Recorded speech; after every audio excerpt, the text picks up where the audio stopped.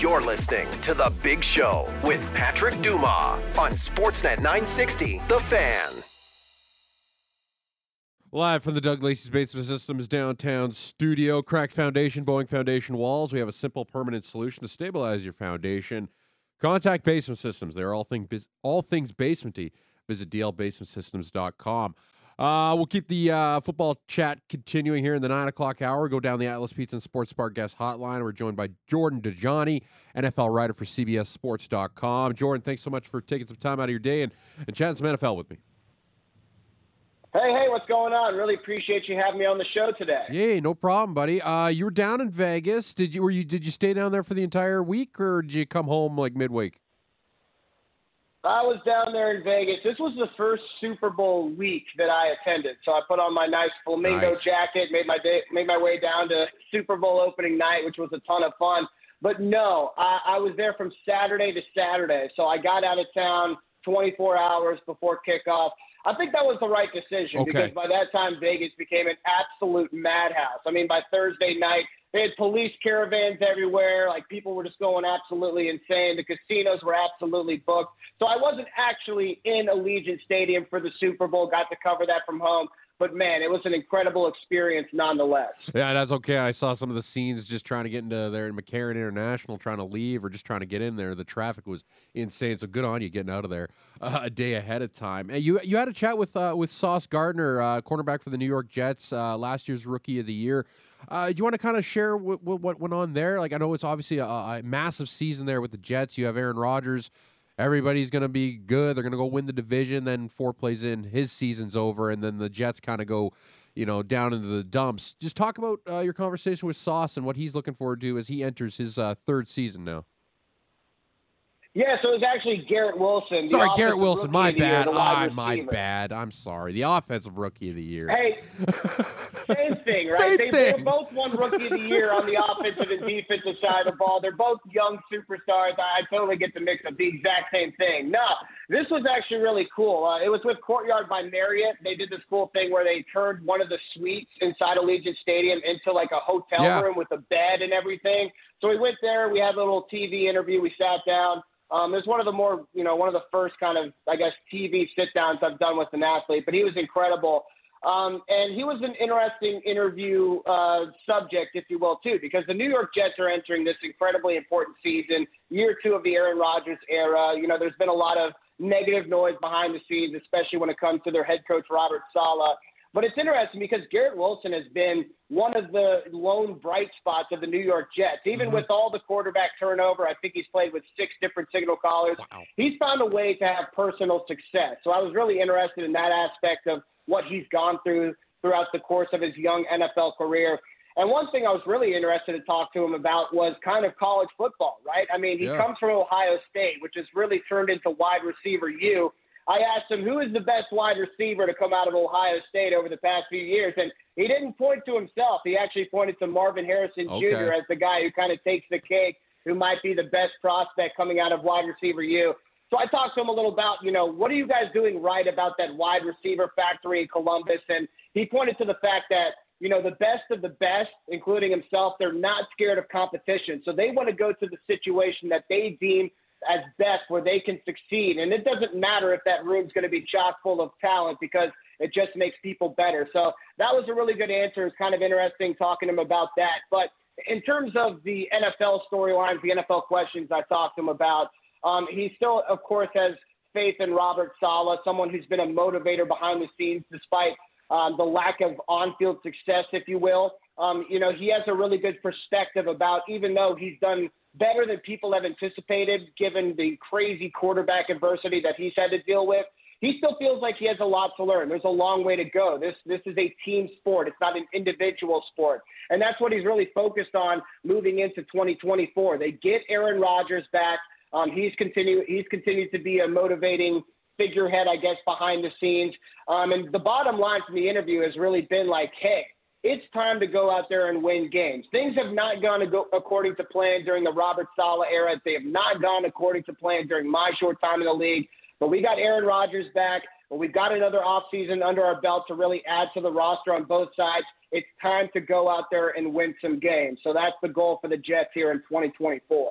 Well, we'll talk a little bit more of the offseason storylines here in a little bit. But I want to get your thoughts on the actual game itself, Super Bowl 58 there out in Vegas. Did it ever feel at any point, even when it was going good for San Francisco, that the Chiefs were never going to be out of that one no matter what? No, I mean, I feel like I'm already taking Patrick Mahomes' greatness for granted. Right. I mean, there was just never any doubt to me that the Chiefs were going to win this game. Even when they went down, what was it, like 20-10 entering the fourth quarter, the first thing I did was open up my sportsbook app and just put more money down on the Chiefs, right? I mean, Patrick Mahomes is the main character in this action movie that we are watching. And does the movie ever kill off the main character in the middle of the film, no matter how dangerous of a situation he finds himself in? No, they don't. And that's how I feel watching Patrick Mahomes. So 3 Super Bowl wins now. Just 4 other quarterbacks have accomplished this in NFL history. And what's interesting is that he's doing this in flashy style, too, because he's trailed by double digits in all 3 of his Super Bowl wins. How many other Super Bowl champions have come back to win after trailing by double digits? I think just 4. So Mahomes has almost matched Super Bowl history by himself. And again, the dude's like 28 years old. So The Chiefs are clearly on dynasty watch here. They're the 5th team to win 3 Super Bowls in a 5-year span. And Patrick Mahomes is the best guy to do it. And to go back on just this playoff journey for the Chiefs, we all know that they really struggled offensively in the regular season. It was kind of the defense that really upheld this team at large. And then they have to go on the road in the postseason after defeating the Miami Dolphins. They defeat the Buffalo Bills, who at that time had the longest active win streak in the NFL. They go to Baltimore for the AFC Championship game. The Ravens, who were undoubtedly the best team, no matter what conference, the best team in the NFL throughout the regular season, they take them down. Then they head to Vegas as underdogs for some reason in Allegiant Stadium, where Patrick Mahomes, by the way, has never lost a game, and he plays there once a year playing the rival Las Vegas Raiders. And, of course, he gets the job done. So at this point, Patrick Mahomes as an underdog at plus money, that's got to be an auto bet for you sports gamblers out there. We're truly witnessing greatness with what Patrick Mahomes is doing at the quarterback position. Do you think when it's all said and done, the Chiefs obviously had the one in the holster from before Mahomes, so they had one Super Bowl heading in. They won their 4th. Do you think when it's all said and done, they pass the Patriots? When it's all said and done, and they become I guess Patriots and Steelers are tied at 6, but do you think they can get to that 7 mark with this team? I think it's very possible. I think kind of the X factor that we may be glossing over is Andy Reid. I think Andy Reid is probably the best head coach in the NFL right now.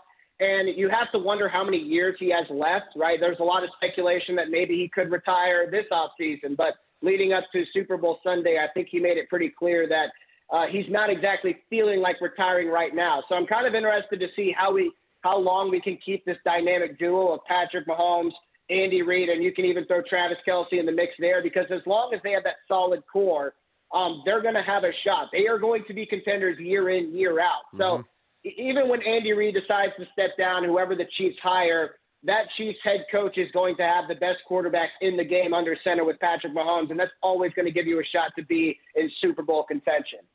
Yeah, it'll be certainly interesting to see as the Chiefs will attempt to become the first team in the Super Bowl era to win 3 championships in a row. Where are we at with this Niners group? They fired Steve Wilkes yesterday. I felt like somebody had to get paid for whatever, pay for what happened there on Sunday, whether that was Steve Wilkes' fault or not. Where are we at with this group? Because obviously you don't know if you're ever going to get back. They have a young quarterback who they don't have to pay yet. They can still add to this team and add to the pieces. But where are we at with this Niners group as they try and they're kind of like a weird, I don't know, purgatory. I don't want to say that. They're obviously the favorite to win next year because the NFC just will be easier to come through. But where are we at with this Niners group going forward? Yeah, let's talk about the Steve Wilkes quote-unquote drama for a second. I mean, I'm a little bit surprised by the backlash, I guess, by his firing. And I think he's a great defensive mind. And I don't want to call him a scapegoat for the Super Bowl loss, because who's to say that the 49ers would not have made a move if they actually won the Super Bowl? Because I don't know if Steve Wilkes was the perfect fit in San Francisco. The 49ers defense was not as vaunted as it had been in years past. I mean, you look at the past defensive coordinators, Robert Saleh, bona fide head coaching prospect, D'Amico Ryans, bona fide head coaching prospect. All those guys found major success. Steve Wilkes was not considered to be one of the favorites to land a head coaching job this offseason. And I understand that the interview coaching carousel was kind of thrown up in the air because he made it all the way to the Super Bowl. But the bottom line is that the 49ers, I think they were number 8 in total defense, number 3 in scoring defense. So overall, they had a great unit. But you have to keep in mind that this defense, it really fell apart in the postseason. They had the number 3 rush defense in the regular season, but the 49ers allowed the most rushing yards per game in a postseason by a team entering the Super Bowl since the 1966 Green Bay Packers. Now, the 49ers defense, they did get it together against the Chiefs, right? I mean, they only allowed 130 rushing yards in that 25-22 overtime loss. The leading rusher was Patrick Mahomes, who had 66 rushing yards.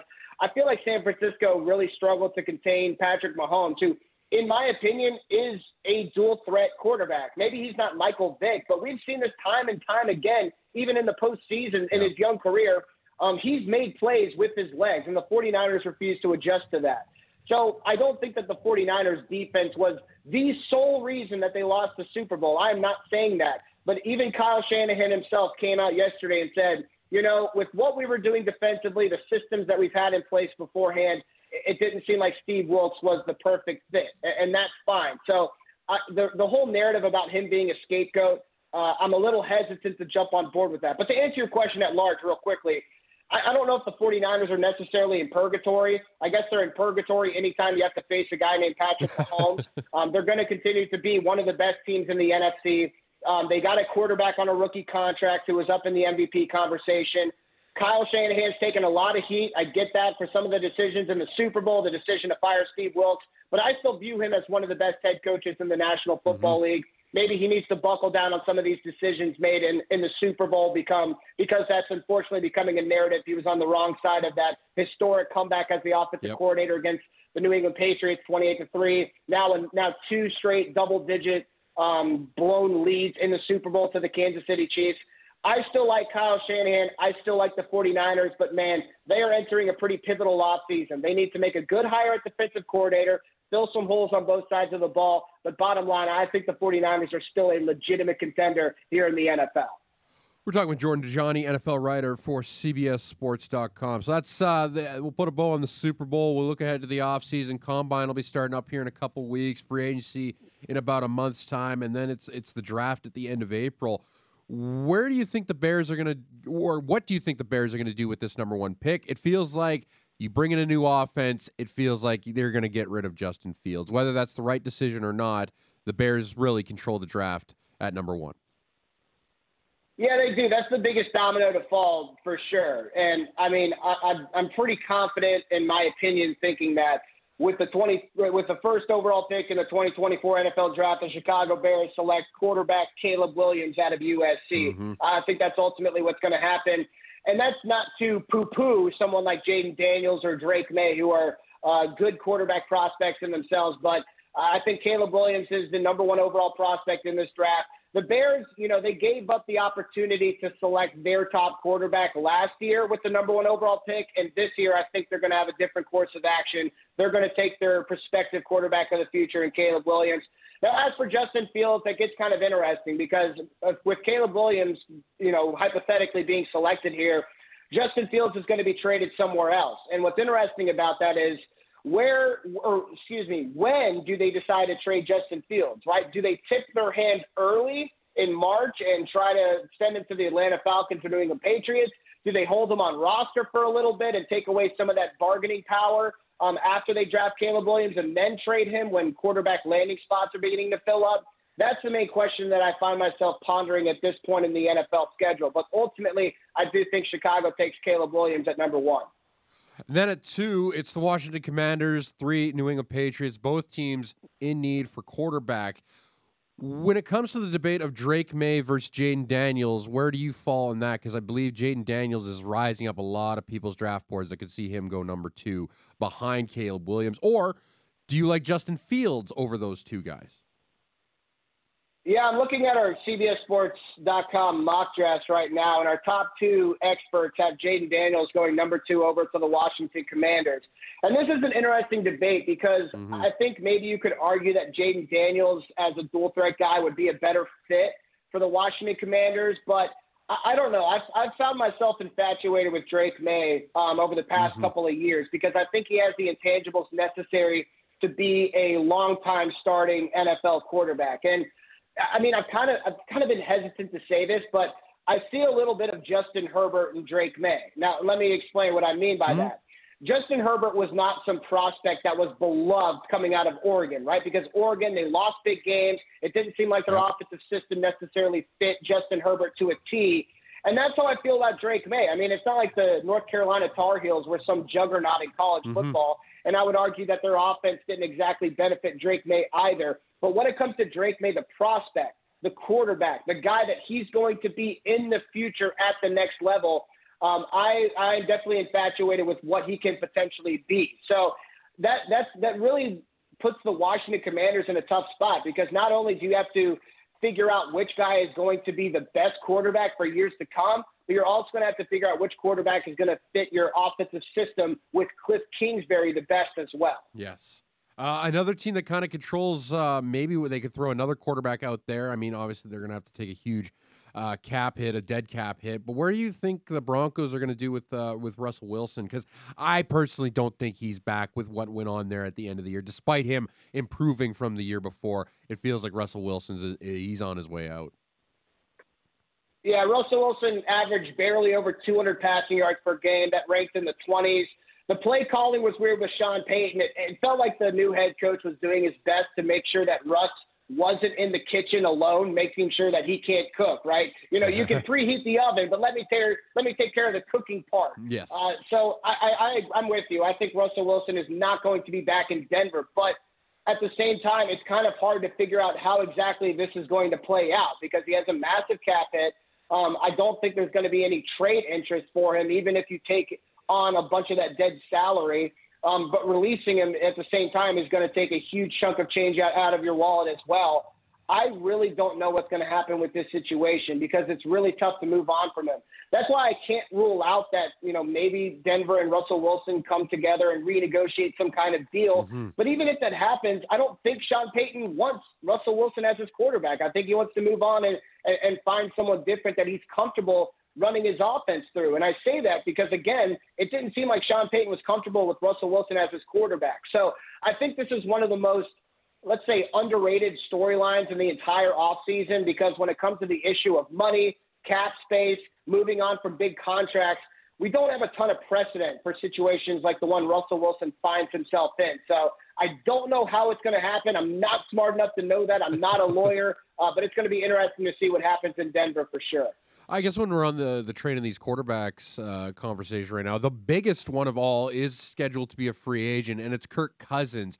Feels like if I'm Minnesota and you want to try and contend in this division with Jordan Love, with Jared Goff, and whatever Chicago is going to be doing, you probably want to have the veteran quarterback, but also this is a team that's been trying to find that next guy, whether Kirk Cousins is that one or not. Minnesota is in search for another quarterback. Where do you think Kirk Cousins ends up? Does he re-sign in Minnesota, or does Pittsburgh get involved, or does Atlanta get involved? Like, Kirk's going to have some suitors.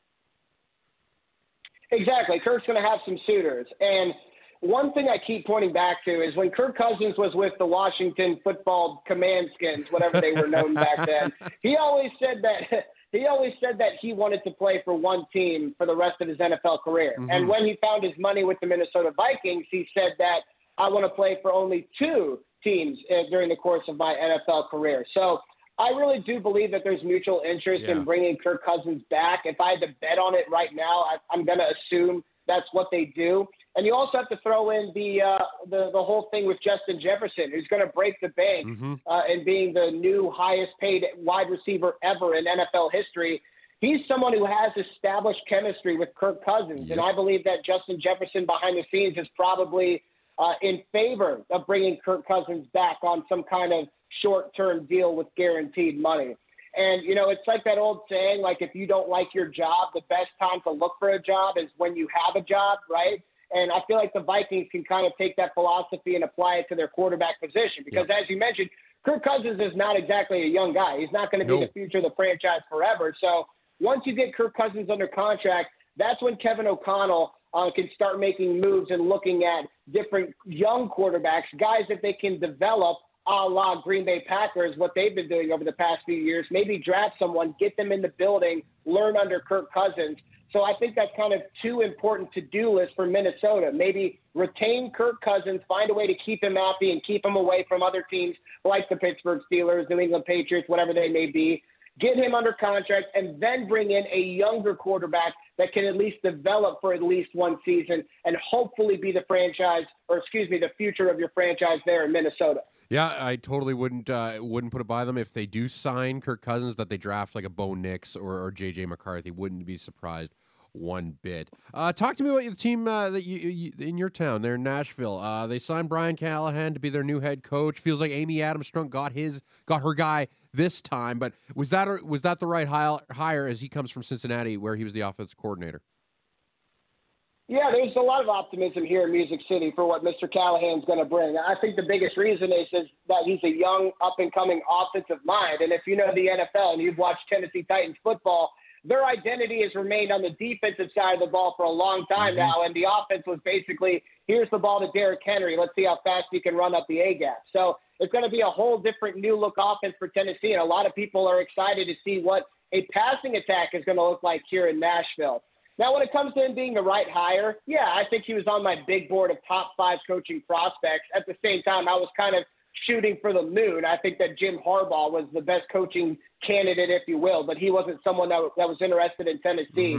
So, watching the press conferences with Callahan, I've been impressed with his demeanor. I've been impressed with his vision. I'm impressed with his philosophy when it comes to quarterbacks as well. And as you know, Tennessee has a prospective franchise guy in Will Levis. So bringing in someone like Callahan, who's worked with guys like Peyton Manning, Matthew Stafford, Derek Carr, Joe Burrow, all these guys at different stages of their career, it's caused him to craft a different kind of philosophy and game plan when it comes to not only developing quarterbacks, but getting the most out of them as well. So I think that there's a lot of reasons to be optimistic about what Tennessee is doing. And I also like his staff as well. I know that there's a lot of young guys, but my favorite hire was probably Denard Wilson, the new defensive coordinator. He was the defensive backs coach with the Baltimore Ravens. He was held in high regard by many teams around the league, and he's kind of one of these up-and-coming defensive minds. And if you go back and look at his track record, when Denard Wilson leaves your coaching staff, it usually means your defensive back play gets worse. So